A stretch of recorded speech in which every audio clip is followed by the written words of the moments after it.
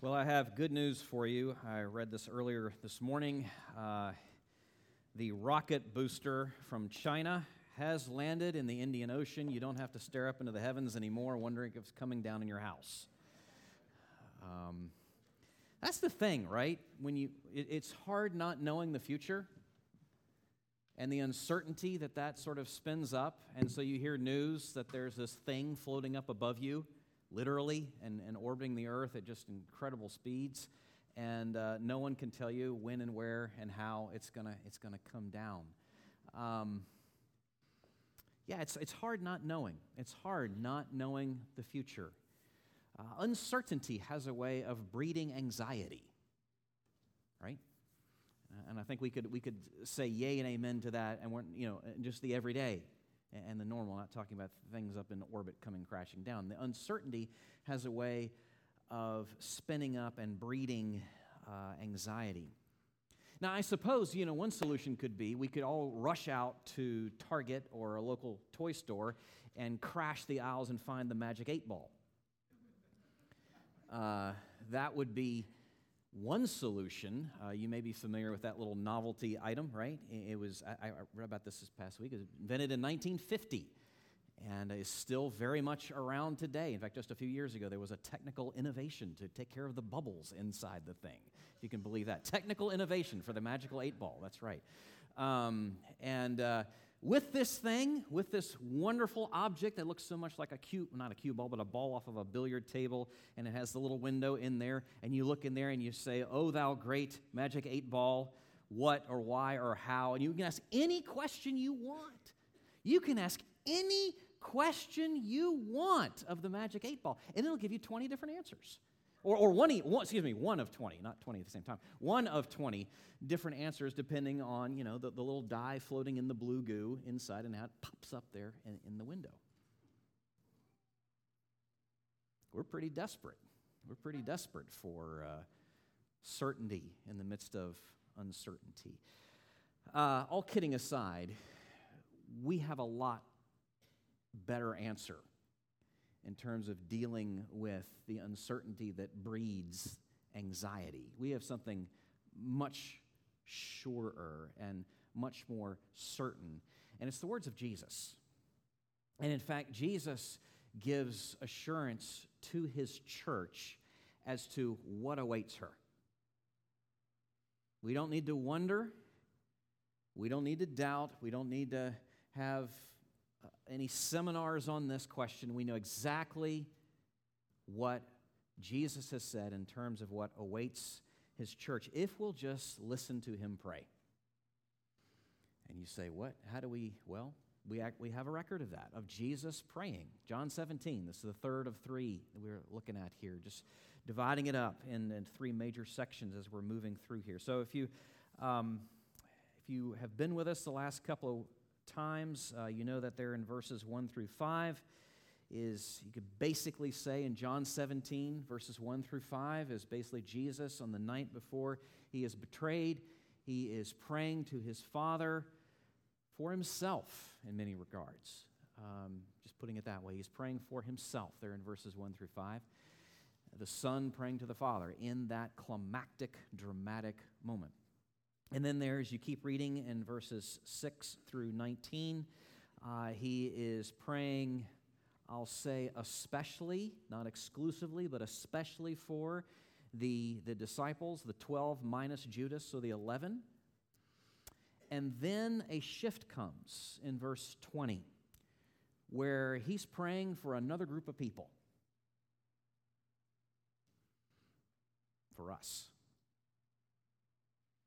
For us. So if you've ever wondered what the heart of Jesus is for us as people, if you've ever wondered, you need wonder no more. It's right here. John 17, verses 20 through 26. Hear now God's word. I do not ask for these only, but also for those who will believe in me through their word, that they may all be one, just as you, Father, are in me and I in you, that they also may be in us, so that the world may believe that you have sent me.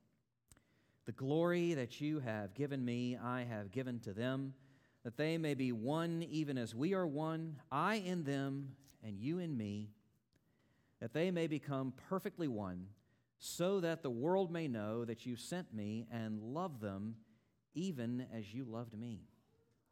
Father, I desire that they also, whom you have given me, may be with me where I am, to see my glory that you have given me because you loved me before the foundation of the world. O righteous Father, even though the world does not know you, I know you, and these know that you have sent me.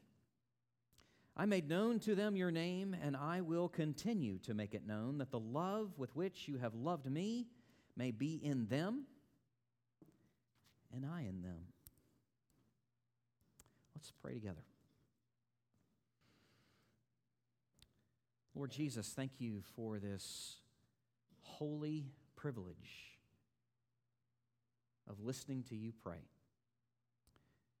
You have shown us, you have taught us when the disciples came and said, Lord, teach us to pray. And those words there in Matthew and Luke, where we call it oftentimes the Lord's Prayer, the prayer given to us by our Lord. There you take us by the hand and show us, okay, this is how you walk the path. And we are so thankful. But not only have you taught us, but here we hear you showing us.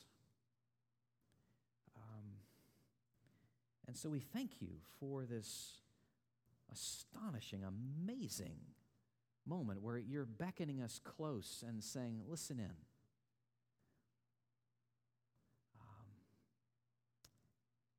As you pray to your Father,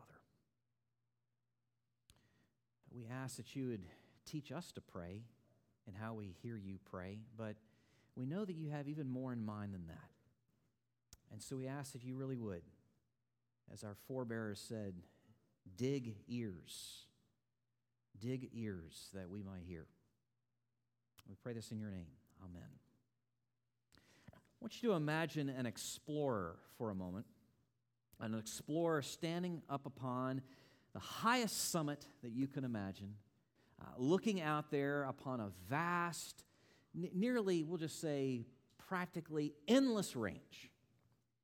So let's think of Mount Everest for a moment, okay? You're envisioning this explorer. Maybe it's you. You're envisioning, or you are the explorer on Mount Everest. So let me give you a little history of Mount Everest expeditions, okay? So between 1920 and 1952, there were 7 major expeditions that attempted to reach the summit of Mount Everest. None of them did it. In 1924, the famous mountaineer George Leigh Mallory perished in the attempt. In 1952, a Swiss team got all the way up to the South Peak, but had to stop just 1,000 feet, just 1,000 feet short of the summit. And then 1953 brought an expedition that brought 2 different groups of explorers together, one from the Joint Himalayan Committee of the Alpine Club of Great Britain. Put that on a patch, right?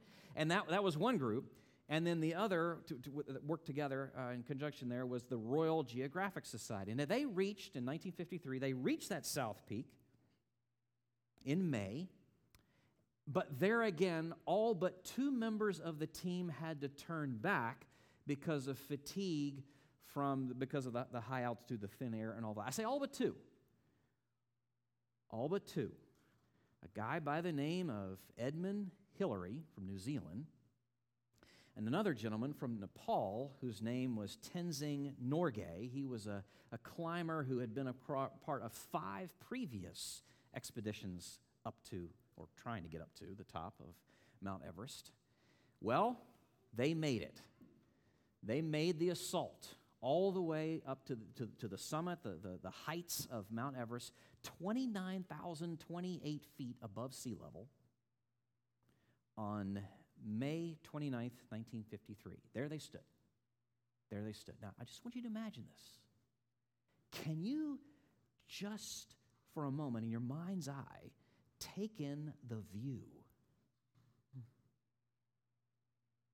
The picture there that is taken, that is actually Hillary took of his guide, There's no picture of Sir Edmund Hillary, actually, on Mount Everest, because he just didn't bother with it. He was like, and also the other guy didn't know how to work a camera. So between the two, there's no picture.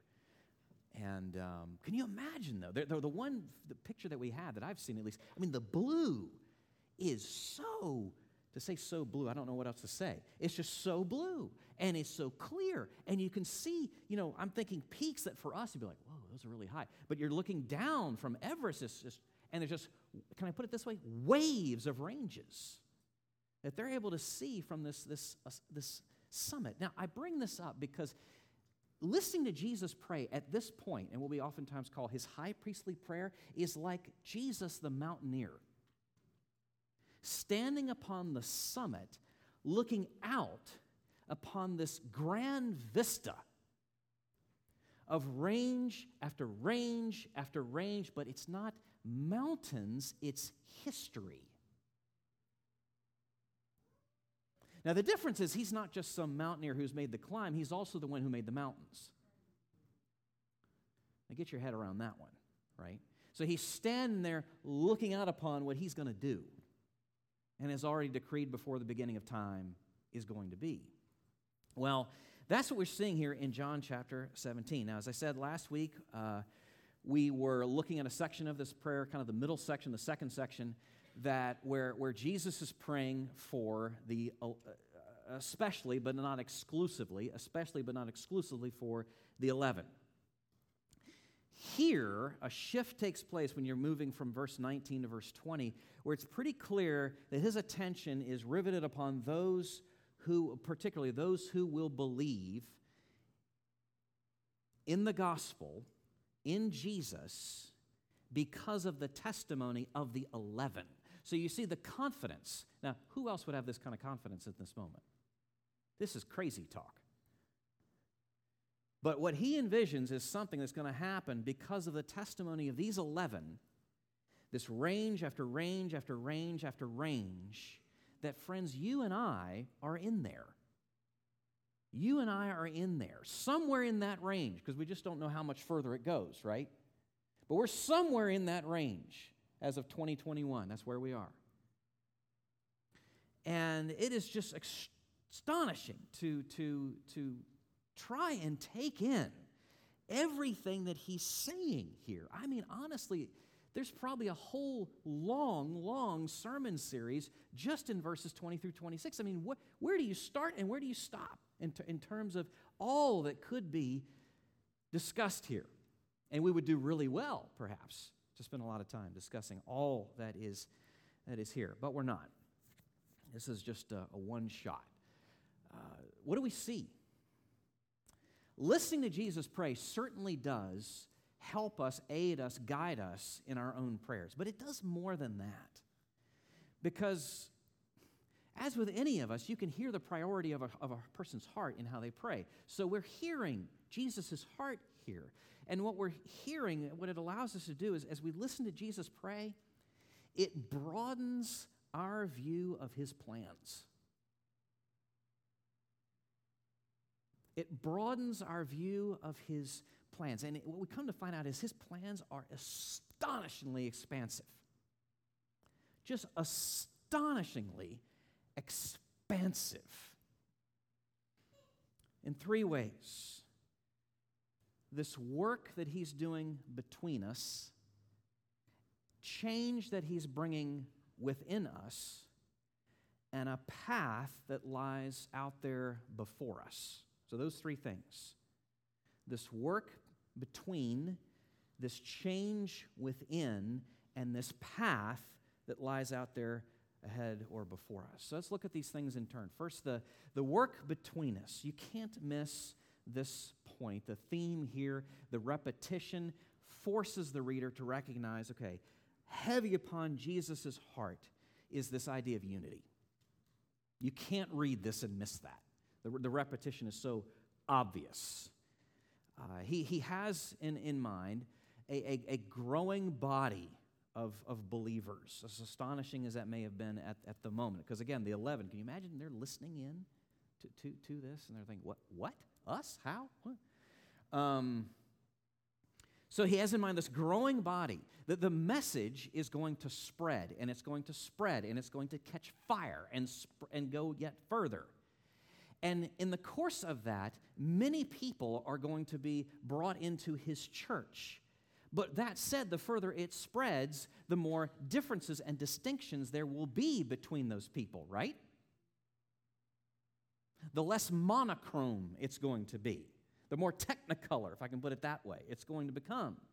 And so he's praying for its unity right at the start. He's praying for its unity right at the start, knowing what's coming, which tells us then that ultimately, whatever our denominational distinctives may be, whatever our educational background may be, our political affiliations may be, our economic status may be, our language, our race, our culture, we're one. Whatever those things that otherwise we might say make us different, Jesus says, yeah, those are significant. Let me tell you what trumps all that. You're one. In me. In me, you are one. So he has in mind this growing body, and this is a present reality. This is crucial for us to understand. This is not something we create. This is something he has already accomplished, something he has already established that we are simply to live out of and walk in a consistent manner in, the fact that he has already made us one. Well, I'll call that the fact of this unity. Just some essential foundational things regarding this unity. Well, okay, where does it come from? What is its basis? What is its nature? Well, the nature of this unity is grounded in the Godhead himself, in the Father, Son, Holy Spirit, the triunity, the nature of the triune God. Jesus tells us that's its foundation, that's its essence. That's where it comes from. You see that here in verses 20 through 23. I do not ask for these only, but also for those who will believe in me through their word, that they may all be one, just as you, Father, are in me, and I in you, that they also may be in us, so that the world may believe that you have sent me. The glory that you have given me, I have given to them, that they may be one even as we are one. I in them, and you in me, that they may become perfectly one. There's mystery here, to be sure, but let me just put it this way. The unity that he has in mind, given the fact that it is grounded in the nature of the Trinity itself, we have to then understand that this unity, its nature, its foundation, its essence, has to be deep. If it's grounded in the reality of the triune God himself, it has to be deep. That which has already been accomplished, that which has already been established. It can't be shaken, which means that just as the Trinity ultimately has a common purpose, Father, Son, and Holy Spirit, a mutual love, a shared mission and cause, so too he's speaking of you, my people. That's you. If you would only know that of yourselves. That is you. That is you. So there's a depth to it, but at the same time, given that it's grounded in the reality of the Trinity, there's diversity in this unity as well, because we're not just talking about a strict monotheism in that there are not three. We are speaking of a God who is in three persons. Diversity within the Godhead, Father, Son, and Holy Spirit. So even as in this unity, we are not saying that we've somehow become one with God, like enmeshed in God, like now we are God and he is God and it's all God and all. No. That's not what we're saying, this unity. But nor are we saying that in this unity that we are just absorbed into one another, like this, as my mother would say, congealed salad. We're having the fellowship lunches again soon. Perhaps somebody, Colin, can you take care of that? Where'd he go?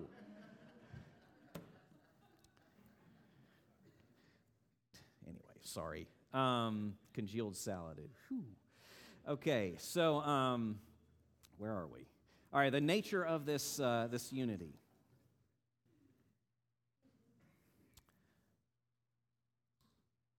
What effect does this have? What does he have in mind that will come about because of this unity? Well, Jesus couldn't be plainer there either.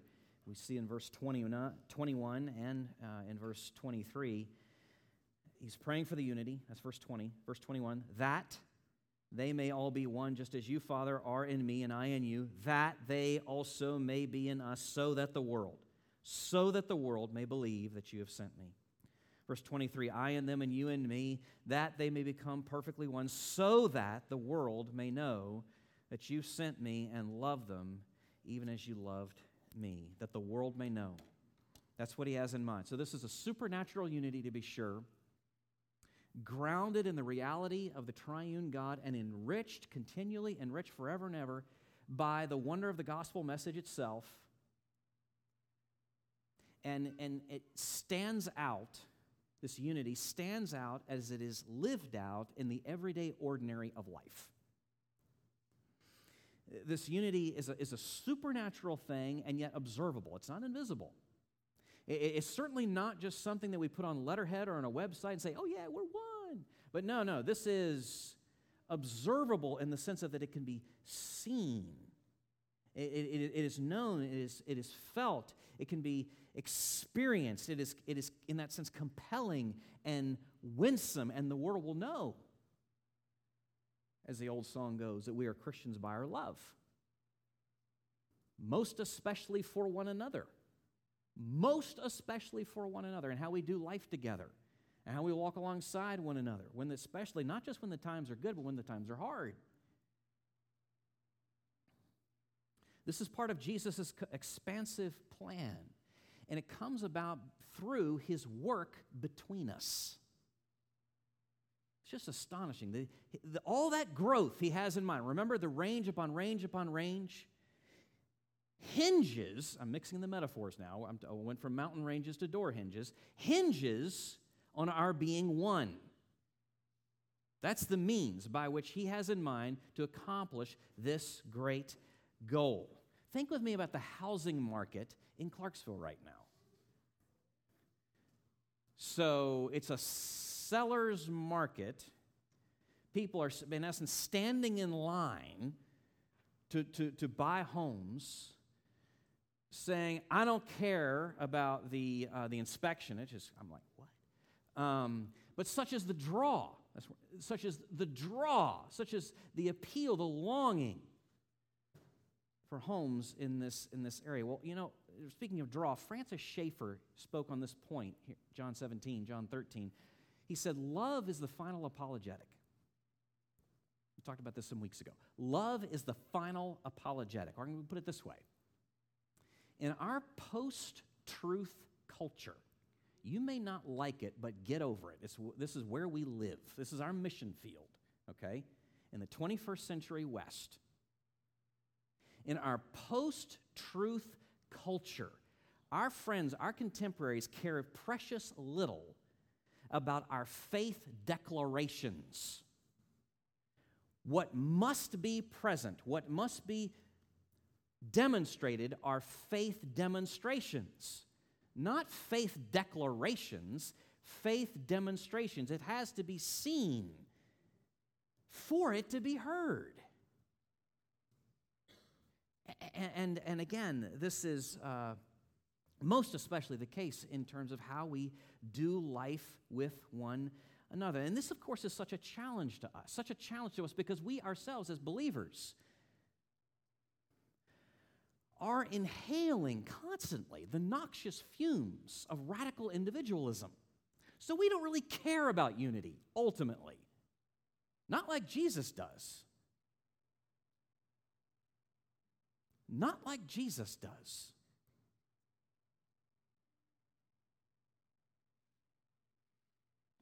Listening to him pray broadens our view of his plans.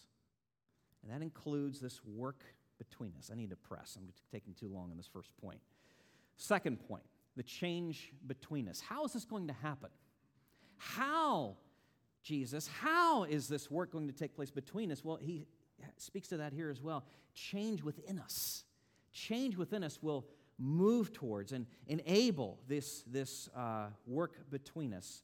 He speaks of this in two ways here in the text. A mutual abiding would be one. A mutual abiding would be one. You see this in several places in the prayer. It comes up as a theme. Verse 21, he says that they may all be one, just as you, Father, are in me, and I in you, that they also may be in us. You hear that language of the abiding. Verse 23, I in them and you in me, that they may become perfectly one. Skipping down to verse 26, I made known to them your name and will continue to make it known, that the love with which you have loved me may be in them and I in them. This is incredibly profound. He's speaking here of this spiritual union whereby we find our life in Him. It's the language, the same concept that Jesus speaks of to His disciples, recorded there for us in John 15, of the vine and the branches, where we find our life, our everything, our significance, our identity, our cause, our purpose, our salvation, our understanding of truth, our life abiding in Christ.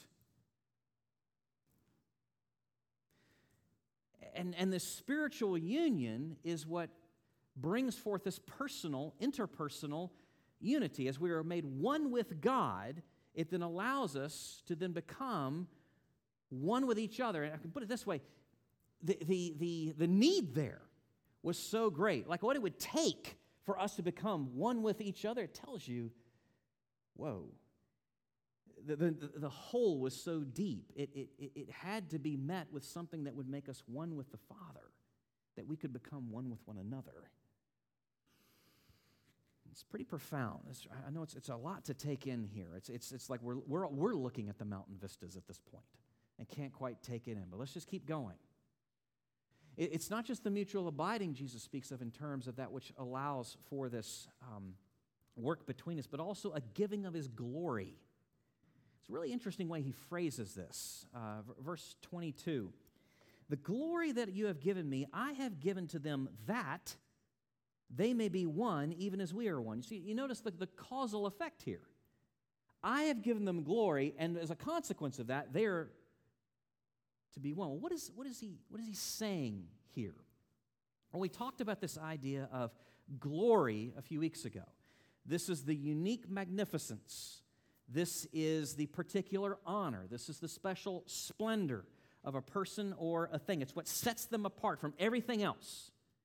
Now, the glory of Jesus, again and again in John's gospel, predominantly what he's speaking of there, when Jesus speaks of that in John's gospel, what he's referring to is this is the way theologians refer to this as his humiliation, meaning the incarnation, God becoming man, humiliation, being born in the circumstances that he was, growing up in the circumstances that he did, going through the sufferings and the temptations all through his earthly ministry.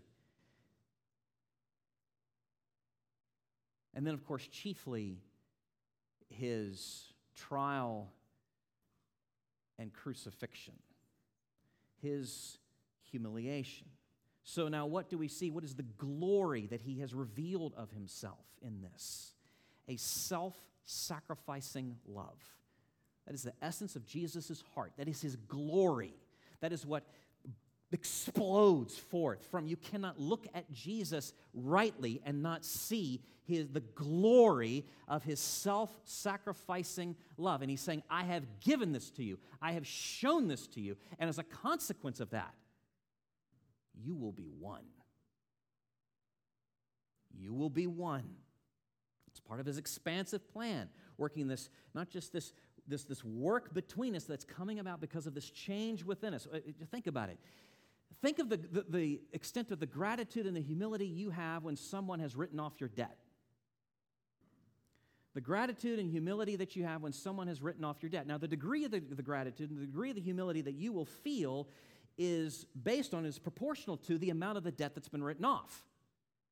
Right? So if it's just a few dollars, whatever. If it's the national debt,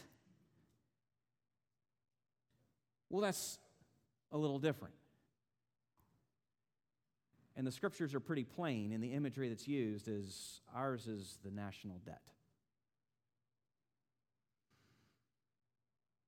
The great gratitude, the great humility, he has given us his glory. He has demonstrated, he has shown forth who he is in what he has done, which therein must, if we're hearing this at all, must make us lean into him with our entire dependency, our entire selves, and yet at the same time, not just be dependent upon him, but be humble before him. Because we have some sense, some inkling of some sense of where we were before, and now we know where we are because of his love and mercy and grace. And only because of his love and mercy and grace. Now you wonder, well, what does this have to do with unity, though? How does, again, verse 22, how does his showing us, giving us his glory lend itself towards unity? Well, it's not that hard. Just think with me. Think with me. As we see his glory, again, his self-sacrificing love on our behalf, and all that he has done, that crushes pride. It destroys boasting. It inflames humility. And as one of my dear professors in seminary, Jerram Barrs, said again and again and again, humble people tend to get along.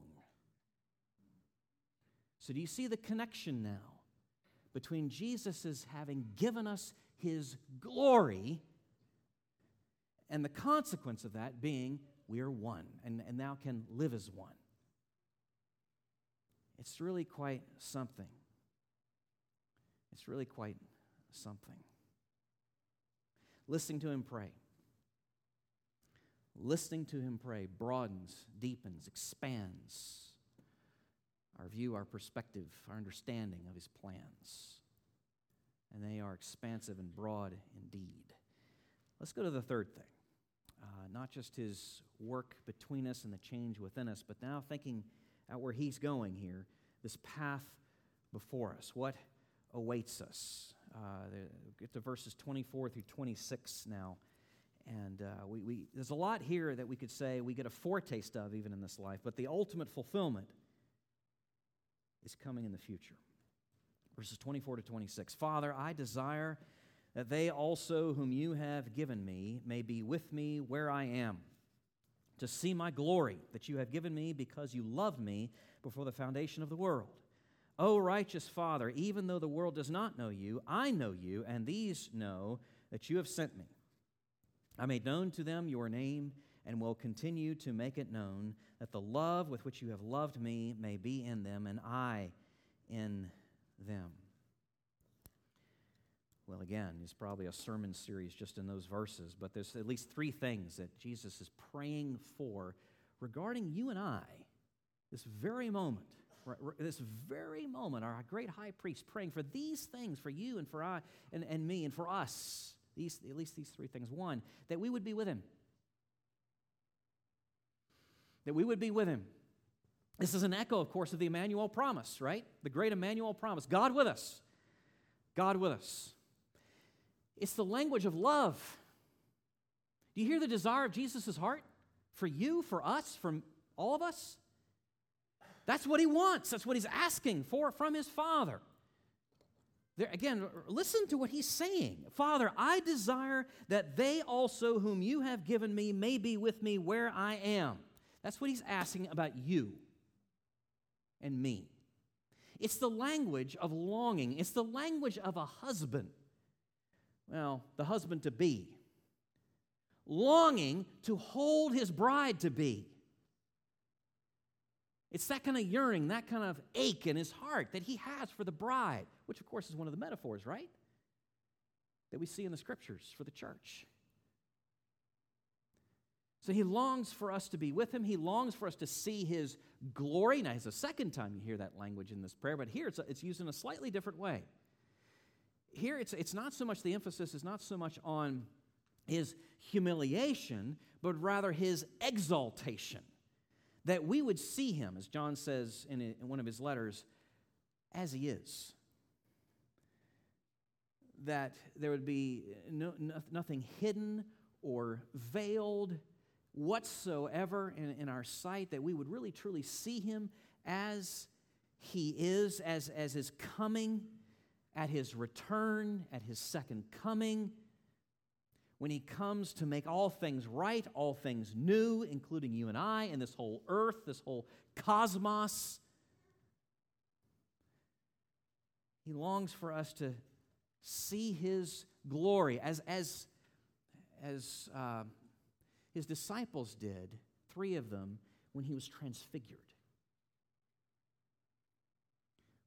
To really see him. To really see him. That's what awaits us. It's one more thing, that we would learn from him. I don't know another way to put that, but we would learn from him. And he speaks of this in verse 26. So much has already been revealed to us, he says, and he's done it. I made known to them your name, meaning God's, the Father's character and his glorious character and all that he's done for us and how he loves us. I made known to them your name, and I will continue to make it known. Again, he's speaking of you and I. This is what I've done.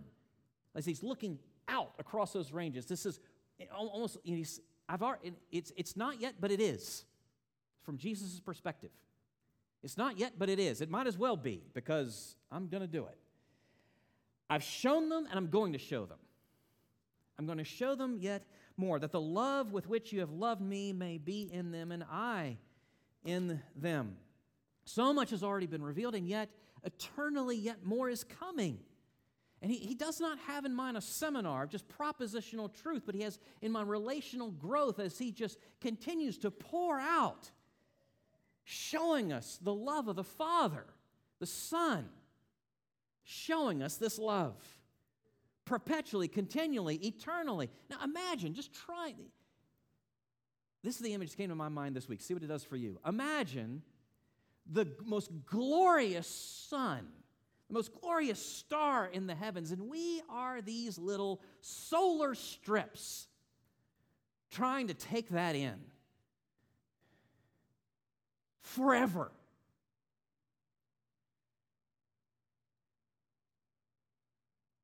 That's our destination. That's what awaits us. Now here's the question. Is that where your GPS is set? That's where we're going, followers of Jesus, disciples of the living God. That's where we're going, but is that where your GPS is set? Because again, we need to think about this. All the misguided messaging all around us all the time that says this world is all that there is, so camp out here and get as much as you can now. Live for what you can see. And Christians are not immune to this in any way at all. Not at all. Again, we are inhaling these fumes all the time. Think of what you pray for, right? Think of how that shapes your priorities and the temporal nature of so much of our prayer life. Think of the things that you insist on. Think of the things you demand upon. And how fixated we are on the things of now. My desires, my demands, my rights. And think of the impact, the infection that takes place. So we want health. We want a promising career. We want creature comforts. We want financial security. We want political stability, and we want it yesterday, if not now. And friends, I just have to ask myself this, and all of us here this morning. Where in the Bible are we promised those things? Where in God's Word are we promised those things? And what other things does He tell us to fix our eyes upon, to fix our sights upon, and to put our hope in? Those things or Him? Again, listening. Are we listening? Listening to Jesus pray. Listening to Jesus pray broadens, deepens our view of the path before us. I know this is a lot to take in. I don't know how many times I've read this text over the last several days. I'm just thimble in an ocean. I'm a little miniature thimble. Not just a thimble. I mean like a plaything thimble. Being dipped in an ocean. Maybe that's how you feel too. There's just so much here, but this is what he's praying for. This is what he's acting upon. Despite all of our assumptions, and I say that because so oftentimes I know that we just assume that, well, you know what? Because I can't see evidence that he cares about these things and he's working these things in my life and around me and in this world, because I can't see it, it must not be. Because I can't see the evidence, there must not be the evidence. That's a pretty precarious assumption to make. Let me give you just 3 quick pictures that might help. So imagine you're in the audience at a play and it's intermission and the curtains are closed and you're just kind of sitting there wondering because it seems like it's going on a while. And you just start to wonder, I don't know if they're really actually changing the set back behind that curtain. Maybe the cast just went home.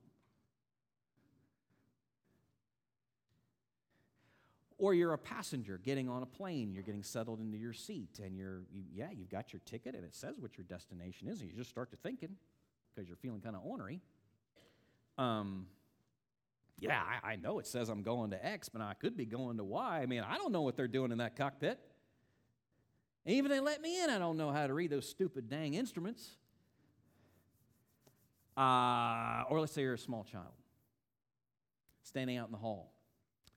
Standing out in the hall outside your parents' closed bedroom door, and you can hear them talking, and you're thinking to yourself, I wonder what decision they're going to come to after that big blow-up we just had, and what they're going to tell me is how it's going to be, and are they going to do what I asked them to do? Kind of in that. We just assume, because we can't grasp all that's going on, that nothing's going on. We just assume, because it's just outside of our ability to see and foresee and get a handle on, that no one does. Now, friends, that's just not true. Yeah, we may be like the audience and the passenger and the child, but Jesus is praying and working towards this work between us, this change within us, and this path before us. That's what he's praying for and what he's working towards now. Oh, that we could hear him pray. Oh, that our ears could be tuned to that. Because as we hear him pray, as we listen to Jesus pray, oh, how it broadens and expands our view of his plans. Let's pray together. Jesus, thank you again for the privilege of being able to listen in. And we thank you that we haven't just snuck in, really, but you've invited us. You've welcomed us in the listening. You were very intentional in sharing your heart and giving us an opportunity to hear you, share your heart with your Father in that moment. But really, for all moments, eternity, this is your heart. This is your prayer.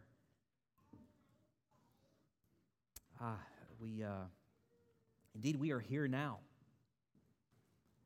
in part of that range of mountains that you were looking out upon in that moment.